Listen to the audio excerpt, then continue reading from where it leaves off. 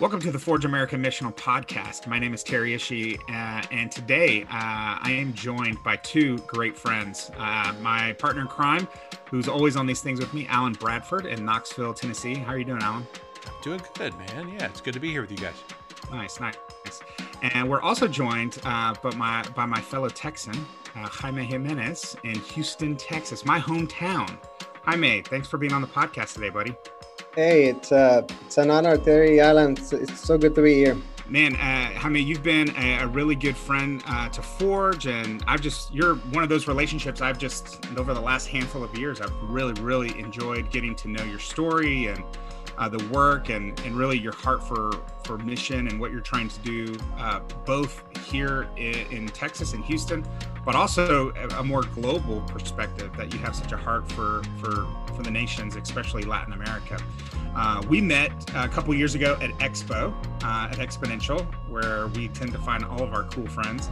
And you and a pastor at your church there in Houston, Andreas, you guys came and we kind of connected, and man, it just seems like we've been collaborating since then pretty consistently. And so I'm excited to share some of the things that you've got going on, some of the things that you have on your heart with our listeners today. So before we get into that, man, just tell us a little bit about yourself, kind of like where you came from. How did you find yourself?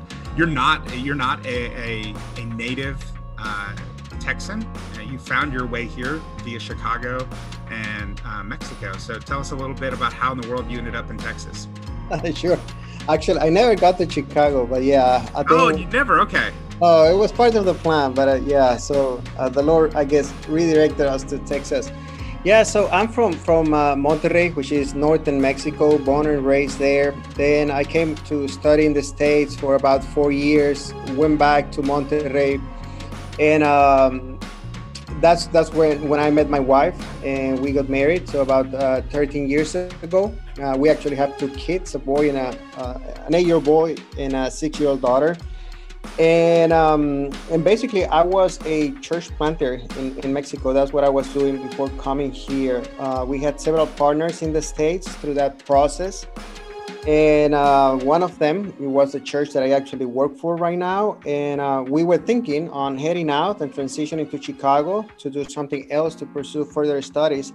But yeah, that's when we got an invitation to come to Houston. So the Lord brought us here about a little bit over 5 years ago. For the last 5 years, we have been in Texas. So yeah, we feel a little bit Texan now.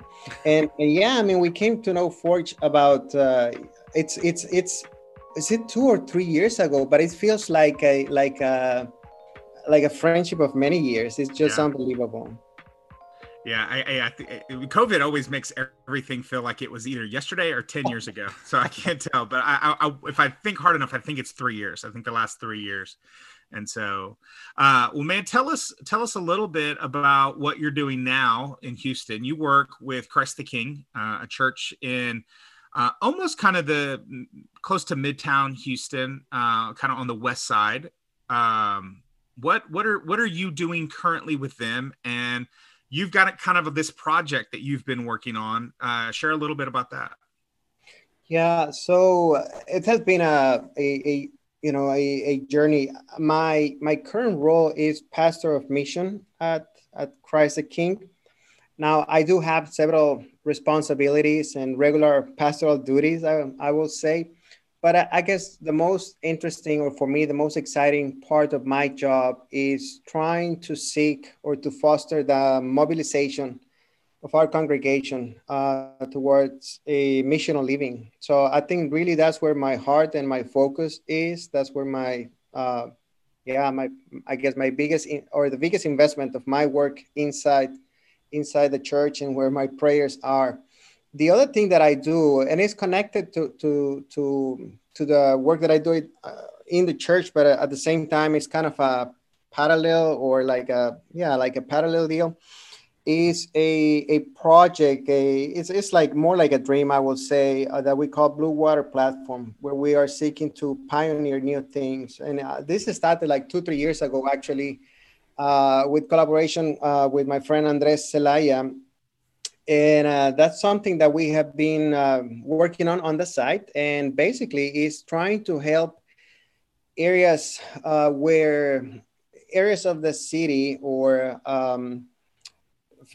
I, how can I say it? I guess trying to help areas of the city where the church has a weaker presence. Yeah. So that would be, areas where there is more poverty, or where it is a more diverse community, and just trying to help people there begin small communities of faith, and very organically, and then see where the Lord takes us from there. Yeah, I've always loved the vision that you and Andreas have had for Blue Water. I know early in conversations, man, it feels like maybe 2 years ago, we were talking about through some of this, and I remember having a big conversation, whiteboard session and all of that. And we were sitting there and we were talking, and we talked about this idea that we cannot extend the kingdom. The kingdom is something that cannot be extended. That we say that all the time, right? People, let's extend the kingdom, where we know the kingdom is universal. It's fully there, not always revealed. It's kind of it's sometimes behind the veil and in shadow, but the kingdom, God's kingdom, he rules over all things fully. But the one of the things we talked about was we can extend the church. So how do we extend the church into areas where the church has no impact? And so I love that you guys are thinking that way, and looking to really see the kingdom revealed by extending the church into these places. And really, that's kind of I think you say it well, Terry, because that's kind of the idea behind it, is literally taking the church, not in a sense of taking the institution, but taking, the people, the community of the church, and extending Christ's love. And then, trying to demonstrate, or to point people to Jesus, and to demonstrate and to proclaim, what his kingdom is all about. So, so it has this strong sentness mentality that, of course, we got it clearer and clearer through our walk with you and with others at Forge. So, Jaime, I know you guys are, you're doing this in Houston. So Blue Water Platform, is it specifically targeting Houston, or is this something you're looking to take elsewhere as well? We're actually planning to conquer the world, Brent.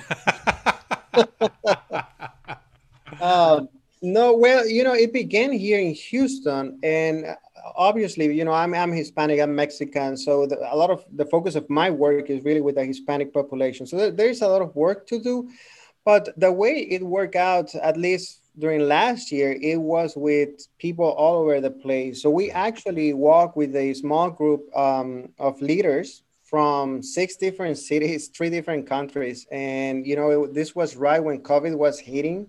So everything was moving online. And then also, I guess, people were looking for ways to process what they were facing with all, the new reality of COVID.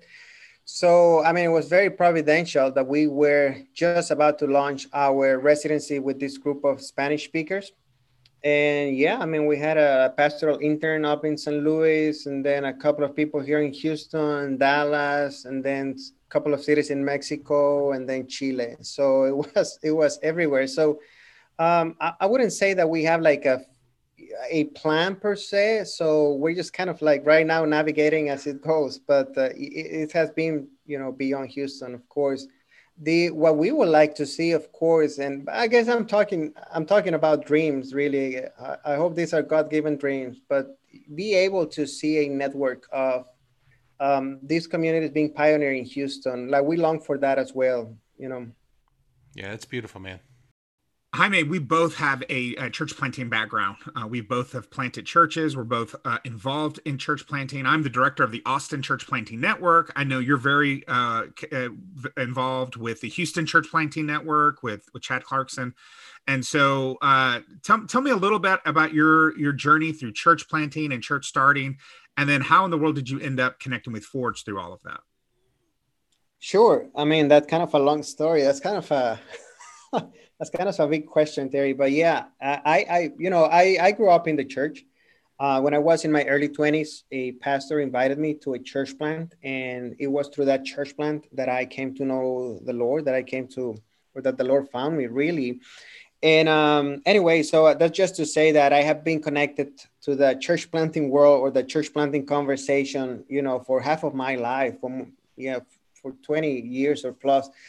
And I felt a call into ministry and got involved with a church planting team, and then eventually became a church planter in my city. And when we came to the States, we got ready to start a church, but this was a very different context from what I was used to before. On one hand, we were trying to plant a church to the west of Houston in an area called Katy. And on one hand, the community was super diverse. It was full of internationals from all over the world, but it wasn't. That's where I came to know or to understand better this idea of, or this reality of post Christendom. I was being challenged by many of the people that we were meeting by questions that I have never had to ask before in my ministry in northern Mexico. So I really came into wrestling with this new reality that I was facing. And then on the other hand, I was surrounded by lots of churches, which I was also not used to. I mean, in Mexico, of course, we have churches, but not this many. And I was just blown away by seeing a church basically on every corner, in a big church. So it was a very challenging context, because on one hand, the people we were trying to reach, it seemed that didn't care about what we were doing. You know, I came out with the way I knew about doing church planting, which was basically from what we call an attractional paradigm. Now I can call it that way. Back then, I had no idea. But I was just doing events and assuming that people will come to our events. And the reality is, it was that nobody was coming. But then I look at the churches around, and I see that they were also struggling a lot in terms of reaching out to the international community. And they were doing events much better much better events than what I was doing. And yet, it seemed that it wasn't working for them as well. So I felt like, like throwing the towel, it's like, felt like this is too hard. But then I look at the international community and the reality of the church, and I say like, well, but there's still a need. So really, it was through that very difficult process that I think the Lord started to help us, rethink and understand, I will put it this way, it was a time for deconstructing a lot of ideas that I had about church planting. So I felt like it took me a while to realize that I was not behaving, or I was not we were not being missional. We were being attractional. We were waiting for them to do the cross-cultural work, to come to us and to learn our language if they wanted to basically hear the gospel. And the other thing is that I realized that that we were also not being incarnational. My idea of church, my model and my idea of church, I guess I got it from my seminary education and from my experience in Mexico, and then from everything I saw around in the area. So that was, to me, the way you do church. And that defined for me what a successful church is. And that's what I was trying to plant. And I realized this just doesn't make any sense. So I eventually understood this is not incarnational ministry. So anyway, that was part of my journey. That was part of what the Lord to eventually, get connected with the Forge tribe. Yeah, I know a conversation I've been having recently is the difference between church planting and church starting. I think so many people want to use the word church planting, and in reality, they're not really planting anything. Planting in it, when you think of the idea, if I'm to plant a tree, it's a long process. It's a process of finding the right soil, the right, there are a lot of circumstances. There are a lot of things that go in to planting something. If I try to plant something in the middle of winter, it's not gonna take. But when we plant a church, we often just kind of don't even think about those things. We don't even look at the context of the situation, the circumstances that surround a culture or a context. And so what we often find in church planting is really, it's just church starting. It's really, we're just going to start a church service. We're going to go start this thing. And so it's like a pre-boxed way of how the church exists. And so either that's a traditional thing, something we learn at seminary, like you said, or it's something that we've experienced. I remember early on in my church planting experience, when the second church plant that I was a part of, I remember going into that. I was like, all right, guys, well, we do 3 songs up front. We'll do a little connection. We do 2 more songs, then we do a message, and then we do a song at the end. That's how we start a church. And it had nothing to do with being the body of Christ. It all had to be with starting some sort of service. And so, yeah, man, I totally resonate with your story about the need of really coming to grips with this idea that if we're not practicing some sort of incarnational missional ministry, we're really missing the whole point of what it means to plant, to embed, to go deep, to grow a rooted system in a community. Yeah, and I feel like in my experience, at least, Terry, I felt like it also revealed my heart, because I was coming already with all these answers, and of course I had a seminary training and I had experience, and then I had a budget to plant it, right? So I think it also reveals our self reliance, and then I think that comes across, because I felt like many times we were meeting people, and I think that they felt from me that I was trying to recruit them for my church plant, right? So they felt like potential clients, I guess. So being connected with Forge and the work that you're doing now, tell us a little bit about your experience. I mean, how has Forge come alongside you? How's that been beneficial and helped you kind of shift in some of the ways you're thinking, but also the way that you're perceiving ministry and collaborating with others? I think that when I went through this very difficult church planting or failed church planting experience, one of the things that happened, or one of the things that the Lord used, is that I started to read, some people that have more experience in Europe and other contexts, or the more post-Christendom context than I guess other contexts, I guess. And one of them was Alan Hirsch, who I have read a long time before, and I had no clue what he was saying the first time. And then I reread it. I reread Forgotten Ways, and it was just music to my ears. I mean, it was just unbelievable how he was actually explaining and giving me language, I will say. So, in God's providence, Andres and I went to sign up for Forge Pre-Lab at Exponential. And what you did at Exponential that year is basically you kind of run through some of the major paradigms or paradigm shifts that are necessary. And it was just like, drinking from the fire hose. I mean, every single thing resonated with my experience. I think that I was able to feel that I was understood, by someone. I was able to grab language that I didn't use for some, or that I didn't have for some ideas that were out there. But in addition to that, I felt welcome. And I think that Forge does this very, very well. It has a culture where you value people for who they are, where everybody brings something to the table, which, by the way, I mean, that's the way it should be, So, I mean, we connected. I connected with the teaching, it was just fantastic. But then we connected personally. And I remember that on that trip, we had the chance to talk to, everybody there, talk to you, talk to Alan, talk to Alan and Deb Hirsch, Ryan and Laura, and I mean, John Ridner, lots of people, everybody we met, not just from the Forge staff, but also from other hubs. You started telling that story, and if I remember right, so Terry and I were working at the booth we always work the booth at Exponential is what we do.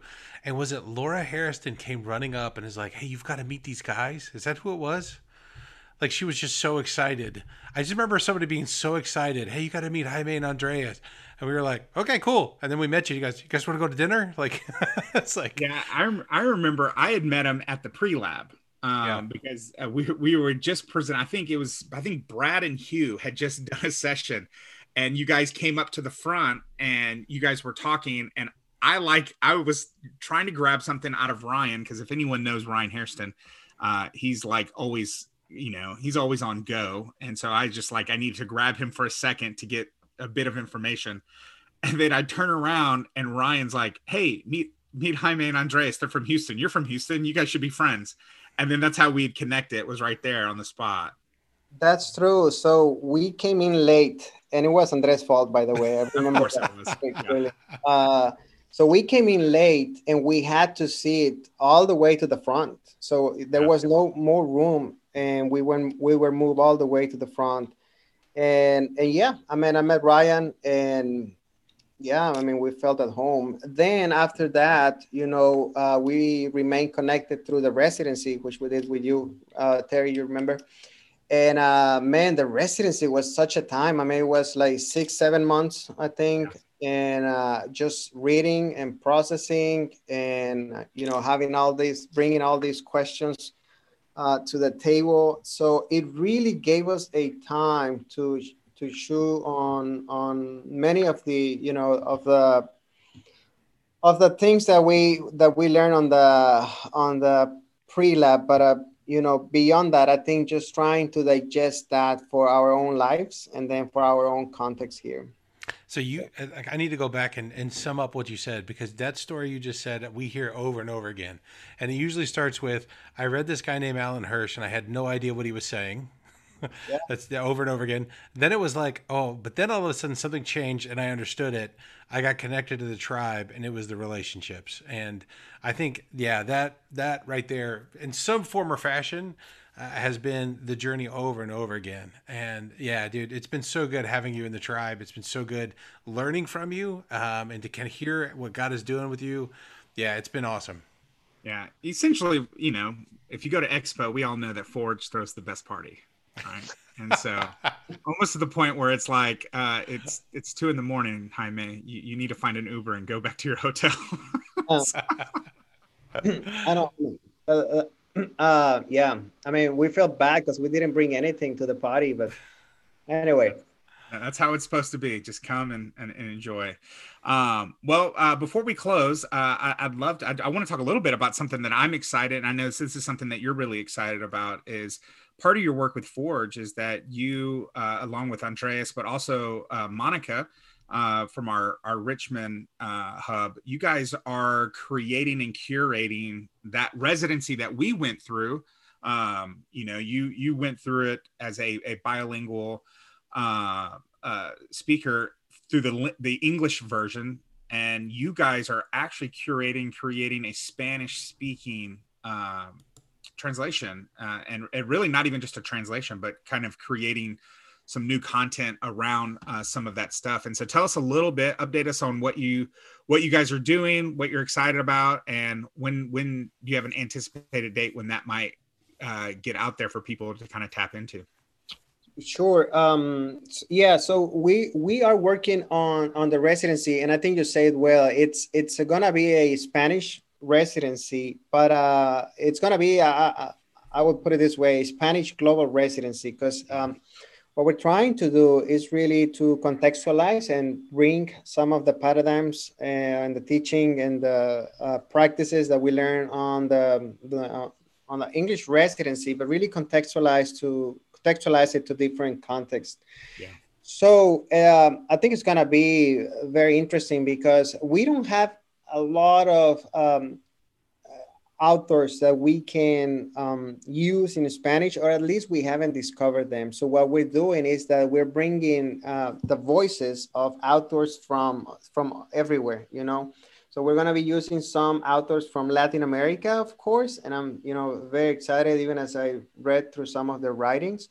a little bit from somebody in Africa, somebody in Europe, and of course, voices from America and Australia. So it's gonna be like a global residency. So we're making some, many adaptations to it, and part of that, some translating some of the material.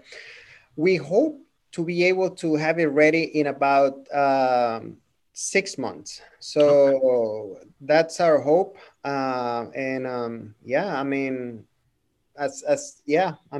we're trying to, because I believe that it's a great tool. It is actually a great way to connect to Forge through the residency, and it's I mean, it's at least in my own experience, it was a huge blessing. So we want to put that tool in the hands of many other people.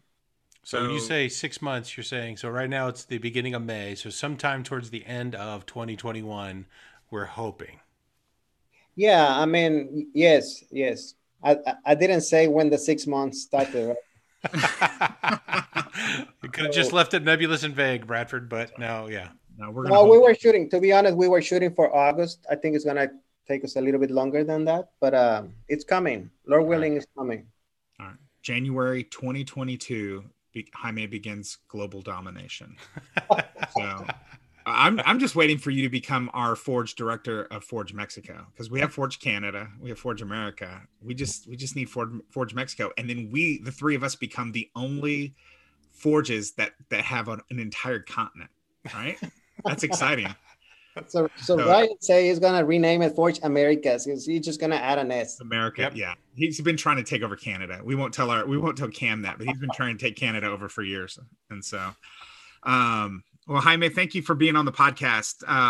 Man, we appreciate you, and you've been a good friend, and man, we're just grateful to be able to get your story out there. And if people want to connect with you, if they want to hear more about your story, or just ask questions or get some info from you, what's the best way for them to contact you? Do you have a website or an email address that people can easily reach you at?